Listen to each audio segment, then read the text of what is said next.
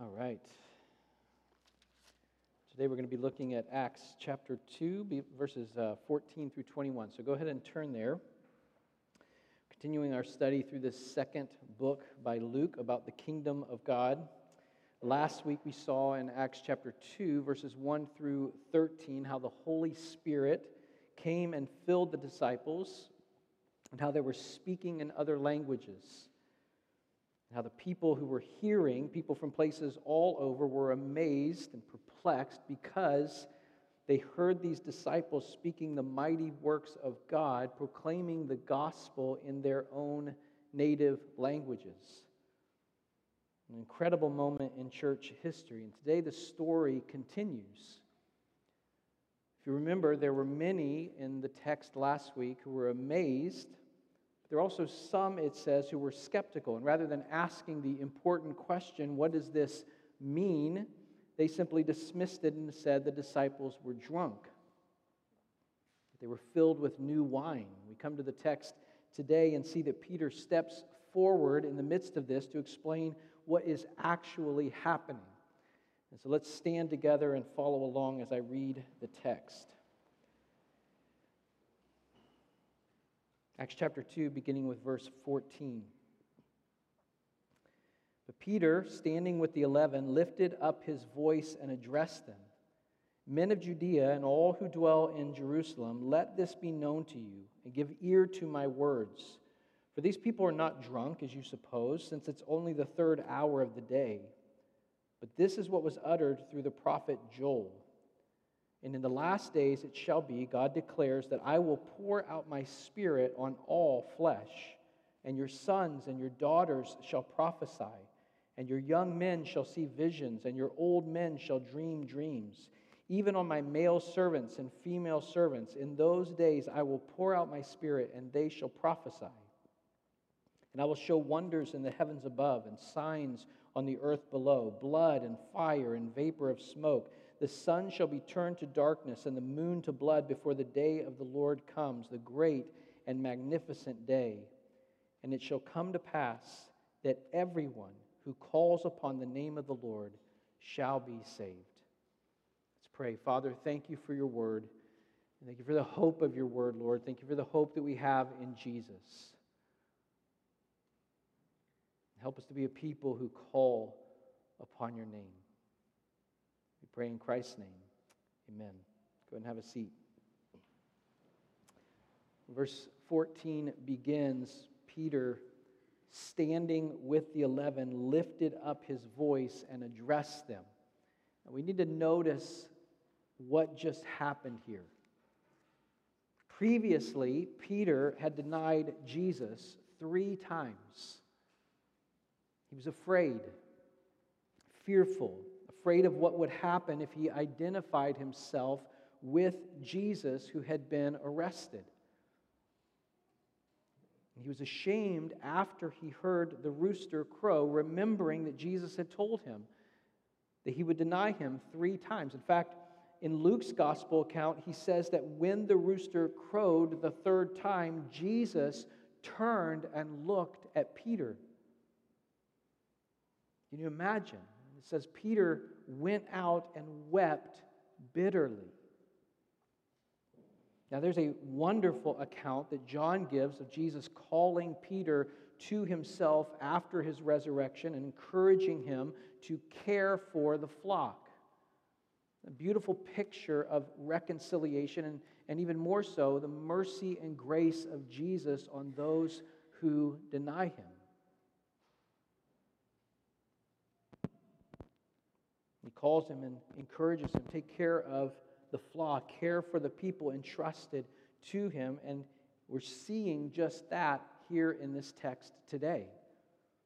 Peter has been transformed from this fearful person, not wanting to be identified with Jesus, doubting even after, just hours after his resurrection when he heard that Jesus was raised, to now stepping forward to be the spokesperson for these disciples in front of many people who are wondering what is happening. It's a wonderful thing. He steps forward and lifts up his voice and addressed them.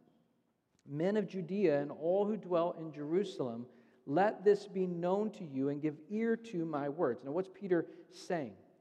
There's something you have to know. Listen to what I'm telling you. That's what Peter begins with.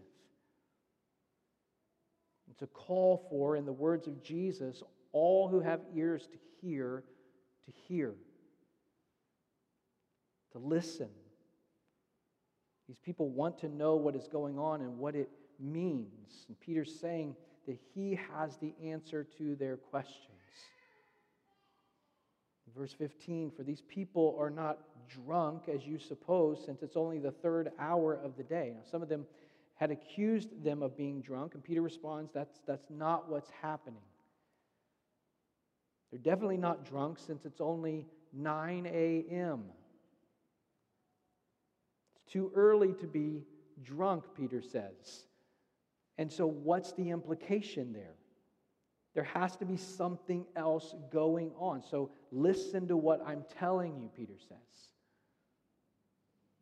You imagine the confusion of the people. They're bewildered and they're probably afraid. They've never seen anything like this before. So it's important in that context that they're able to listen, to engage, and to hear what Peter has to tell them. In verse 16, but this is what was uttered through the prophet Joel. Now, Peter says that what they're witnessing, what's taking place, isn't just people being crazy, it isn't drunkenness, it's actually what the prophet Joel wrote about hundreds of years before that. This moment on the day of Pentecost was being challenged, and Peter is explaining that what was happening was actually anticipated, had been prophesied in Joel chapter 2, verses 28 through 32. And it's a chapter that begins with the judgment of the day of the Lord, then flows gloriously into the pouring out of divine blessings, material blessings and spiritual blessings. And Peter here is connecting for these hearers that the spiritual blessing that has come this day on Pentecost is the ultimate spiritual blessing. This is what was uttered through the prophet Joel, verses 17 and 18 then. And in the last days it shall be, God declares, that I will pour out my Spirit on all flesh. And your sons and your daughters shall prophesy, and your young men shall see visions, and your old men shall dream dreams. Even on my male servants and female servants, in those days I will pour out my Spirit, and they shall prophesy. Now, there is a lot here in just these two verses. But getting into it, we cannot miss what Peter references here from Joel's prophecy and applies to what is happening presently for Peter in Jerusalem. And what is that? And in these last days, it shall be, God declares, that I'll pour out my Spirit on all flesh. In the last days. That's an important connection that Peter is making. And we see it throughout the remainder of the New Testament. What does it mean? Remember that Peter is speaking here to devout men. That's what he says, or what the text says earlier. Devout followers of Judaism. And these are people, along with many, many others, who studied and memorized and prayed over and even puzzled over Hebrew scriptures, which spoke of terrible things that would happen. But then also about a time where those things would be reversed.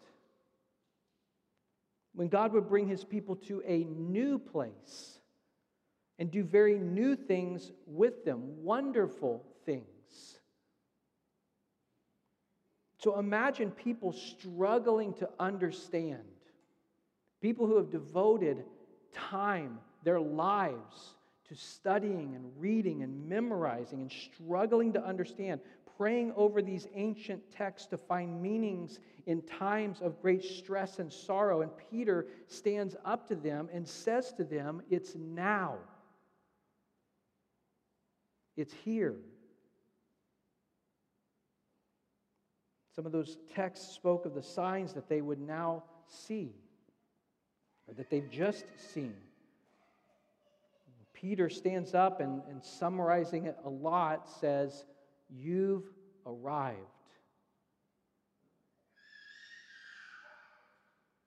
Now, did it look to the people in Jerusalem as if they have arrived at the promises to come?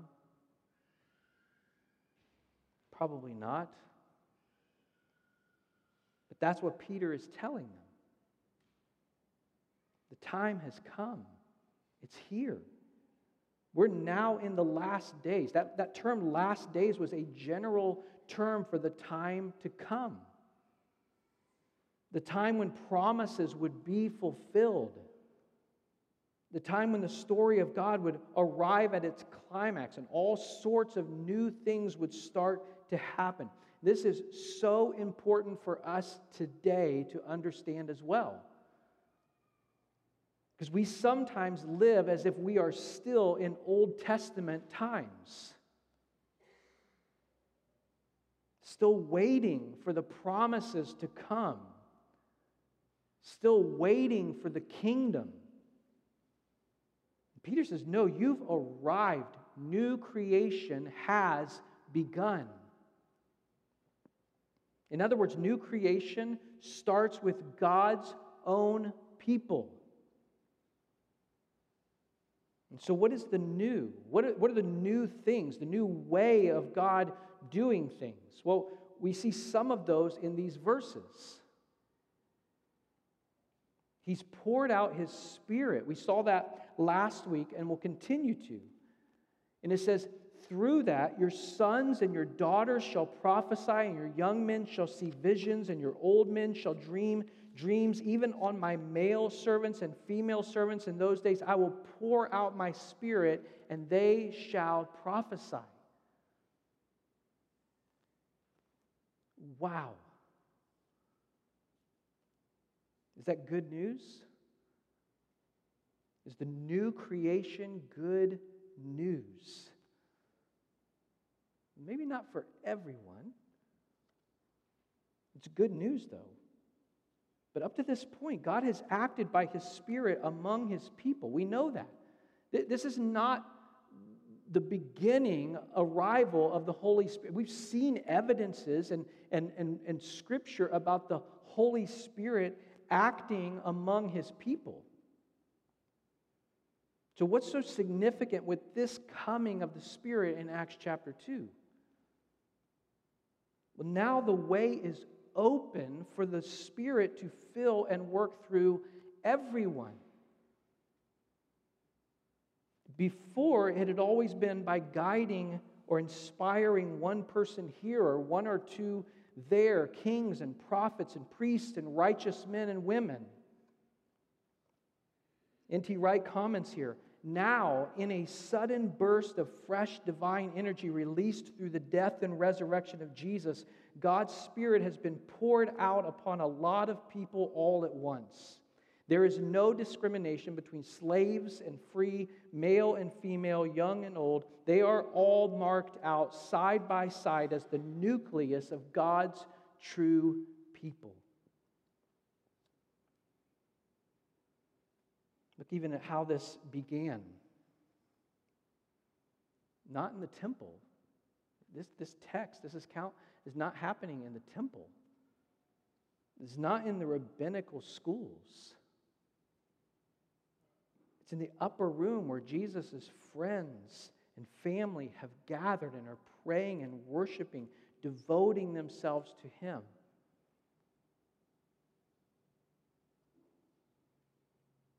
And there is, Peter says, there's no category of people left out. Both genders, all ages, all social classes. It's wonderful. God's Spirit won't be assigned only to the priests and the prophets and the lawgivers, but to who? It says all flesh. Now, that may have upset some of Peter's critics who devoted themselves to the Hebrew Scriptures, but Peter's saying this is good news of new creation, and they've already tasted it. Immediately at the coming of the Spirit. Verse 11 says that they were hearing all of them telling in their own tongues the mighty works of God. I want to pause here. While Peter didn't stop here to make any clarifying points about class or status or gender, most of us are likely thinking through how Peter's preaching at Pentecost, this upside-down kingdom he's talking about, fits with what we know is coming later in the New Testament. Texts like 1 Timothy 2:12, where Paul writes, "I don't permit a woman to teach or to exercise authority over a man," that the role of elder is purposely reserved for men in the church. Men who are qualified based on the things that he writes, what Paul writes in a few verses later in 1 Timothy chapter 3. And also, just as a side note, as we're considering Paul writing that to Timothy, we often overlook that the same Timothy who Paul wrote to in chapter 2 of his letter is the son and grandson of Lois and Eunice, two women whose faith in the Lord he highly commends in his second letter and who he rejoices in for having raised Timothy up in the Scriptures. Women filled with the Holy Spirit and empowered to proclaim the gospel in their spaces of influence. Now, we are a complementarian church, meaning we believe that part of God's goodness in creation is that he created men and women distinctly and complementarily. They are equal and meant to complement or enhance each other. It wasn't good that Adam was alone. He couldn't fulfill the creation mandate alone. And so a fitting mate to complement him, Eve, was created so that they could fulfill that mandate together. And in so doing, men and women function in a distinct and complementary way, or in distinct and complementary ways, including in the church. At the same time, I want to say, as I've said for several years now, I believe that complementarian churches gravitate towards not biblical complementarianism, but authoritarianism. Meaning that we've taken the words of Scripture, what the Bible says, and then added to them to put safeguards around God's Word. But that's what the Pharisees did. And Jesus didn't have kind things to say about it.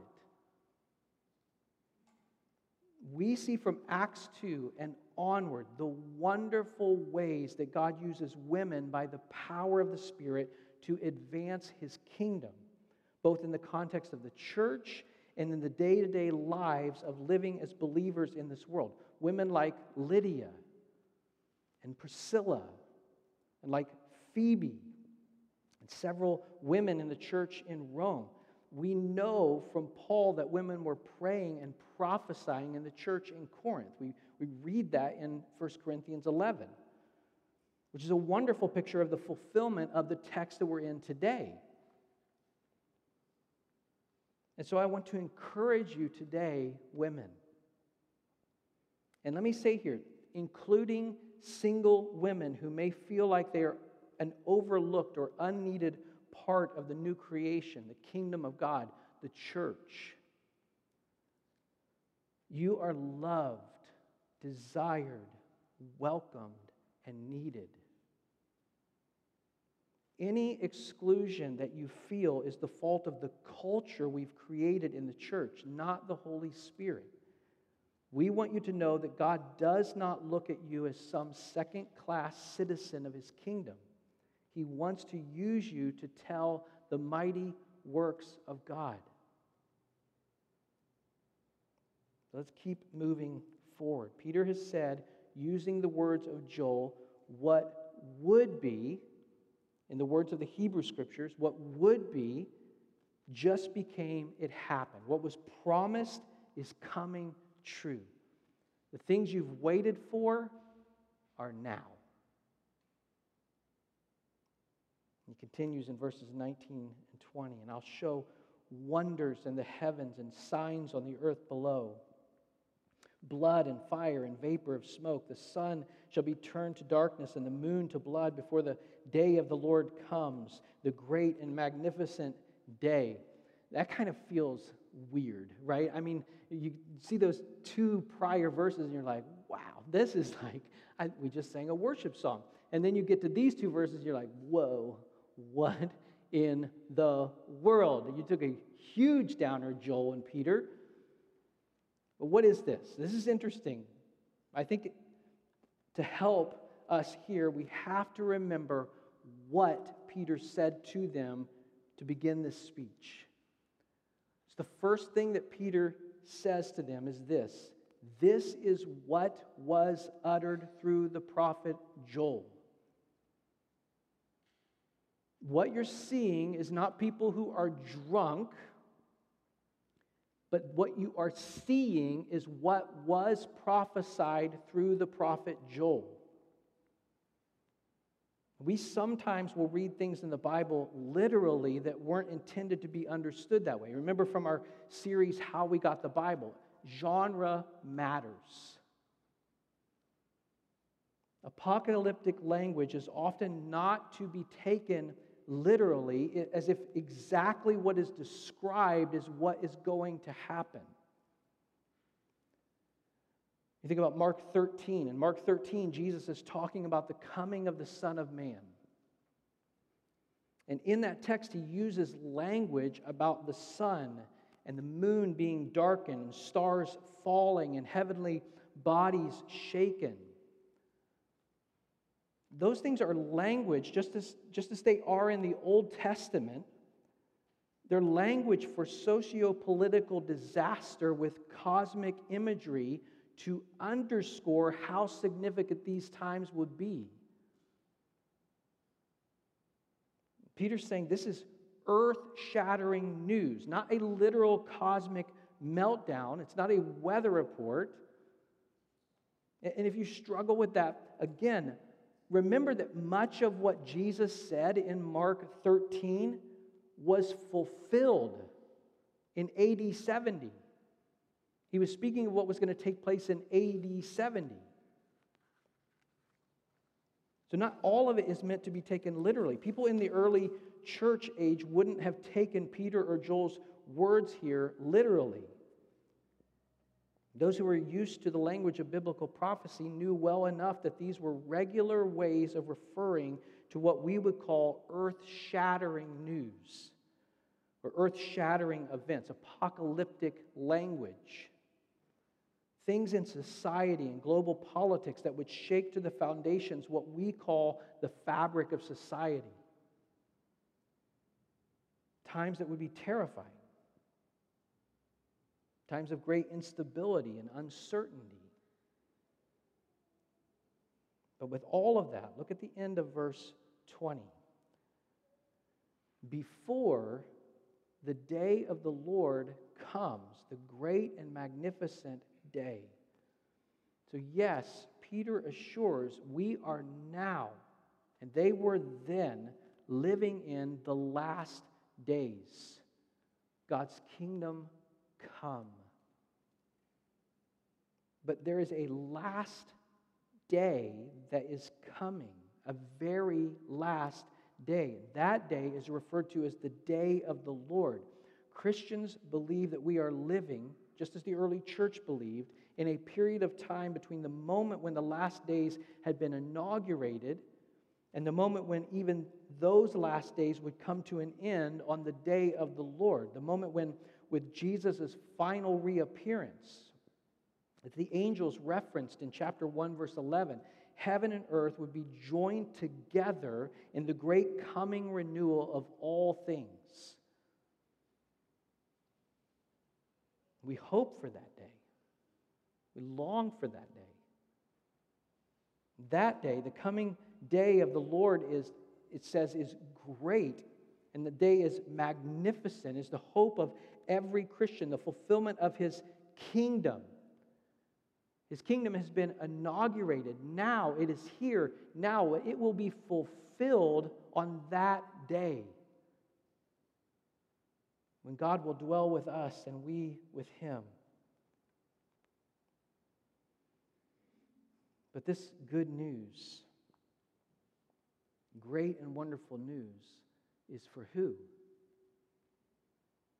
In verse 21, and it shall come to pass that everyone who calls upon the name of the Lord shall be saved. This is the hope of the gospel. The time of salvation has come. For everyone who calls on the name of the Lord will be saved. Now, for Peter here, the Lord is Jesus of Nazareth, the Messiah. We're going to see that more in verses 22 through 26 that we're going to look at next week. Joel, when he wrote this, meant Israel's God, Yahweh, and now Peter's saying that Jesus is the fulfillment of this great news. All who call on the name of the Lord Jesus will be saved. And that phrase, call on the name of the Lord, means that there is faith in calling out to him, faith that he can help, faith that he can save, faith that he and he alone is able to rescue because he and he alone willingly took the penalty for sin that we all deserve. That he and he alone died and was raised to life. That he and he alone conquered sin and death. Calling on the name of the Lord is calling out in faith. But also calling on the name of the Lord doesn't mean you understand all of the doctrines of the Bible. No, it means you trust. You trust in Jesus to rescue you from this present evil age. And that he saves you and gives you, whether you are a son or a daughter, a young man or an old man, a male servant or a female servant, whatever gender you are, male or female, or whatever class you are, rich or poor, whatever generational demographic you are, young or old, Jesus saves without discrimination and grants his Holy Spirit freely to you. And this statement from Joel that Peter says here, announces here, is a promise, and it's also an invitation. Call upon the name of the Lord, and you will be saved. Now we're going to see the blessed fruit of that in the verses that come in this chapter, and it's glorious. But we also want to consider that for ourselves. Whoever calls upon the name of the Lord will be saved. And so I would ask you, have you called upon the name of the Lord in faith?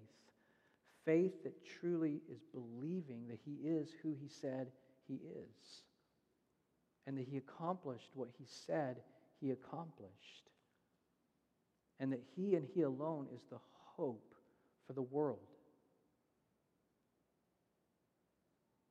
One of the ways that we profess this belief, this faith, is through the Lord's Supper.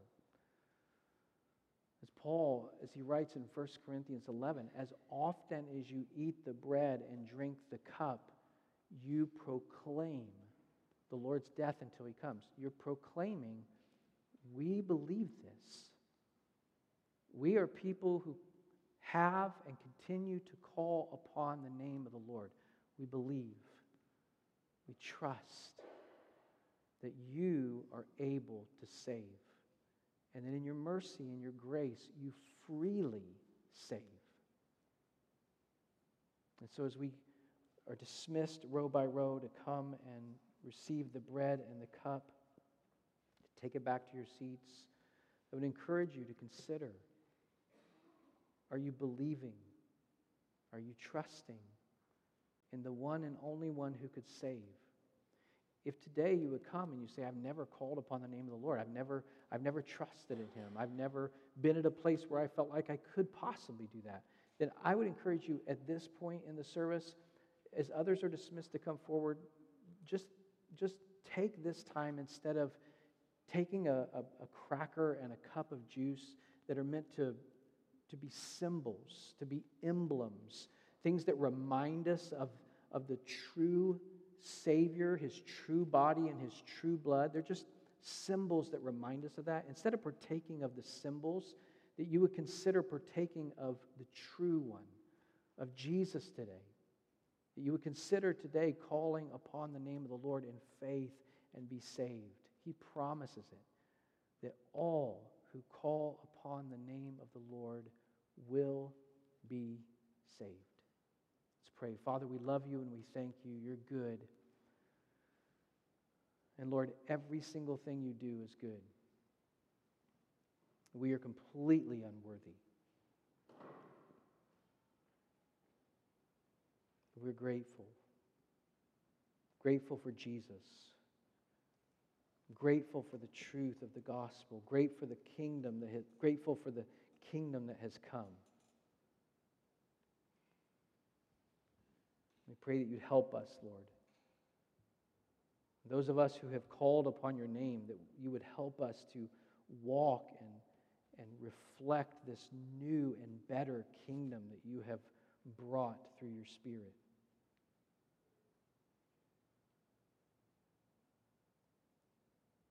That we would continue to proclaim, to announce the mighty works of God. That others would see and hear how truly wonderful you are. Help us, we pray, Lord. And if there's anyone here who has not yet trusted in you, who has not called on your name, God, I pray that you would give them faith. Help them to know without a doubt that you are true, that you are faithful, that you are God, and that you love them, and that you're so gracious, so merciful. Give them faith to know and believe, and to call on your name, to be saved from this present evil age, to have the hope of being with you forever and ever. We pray in Christ's name. Amen.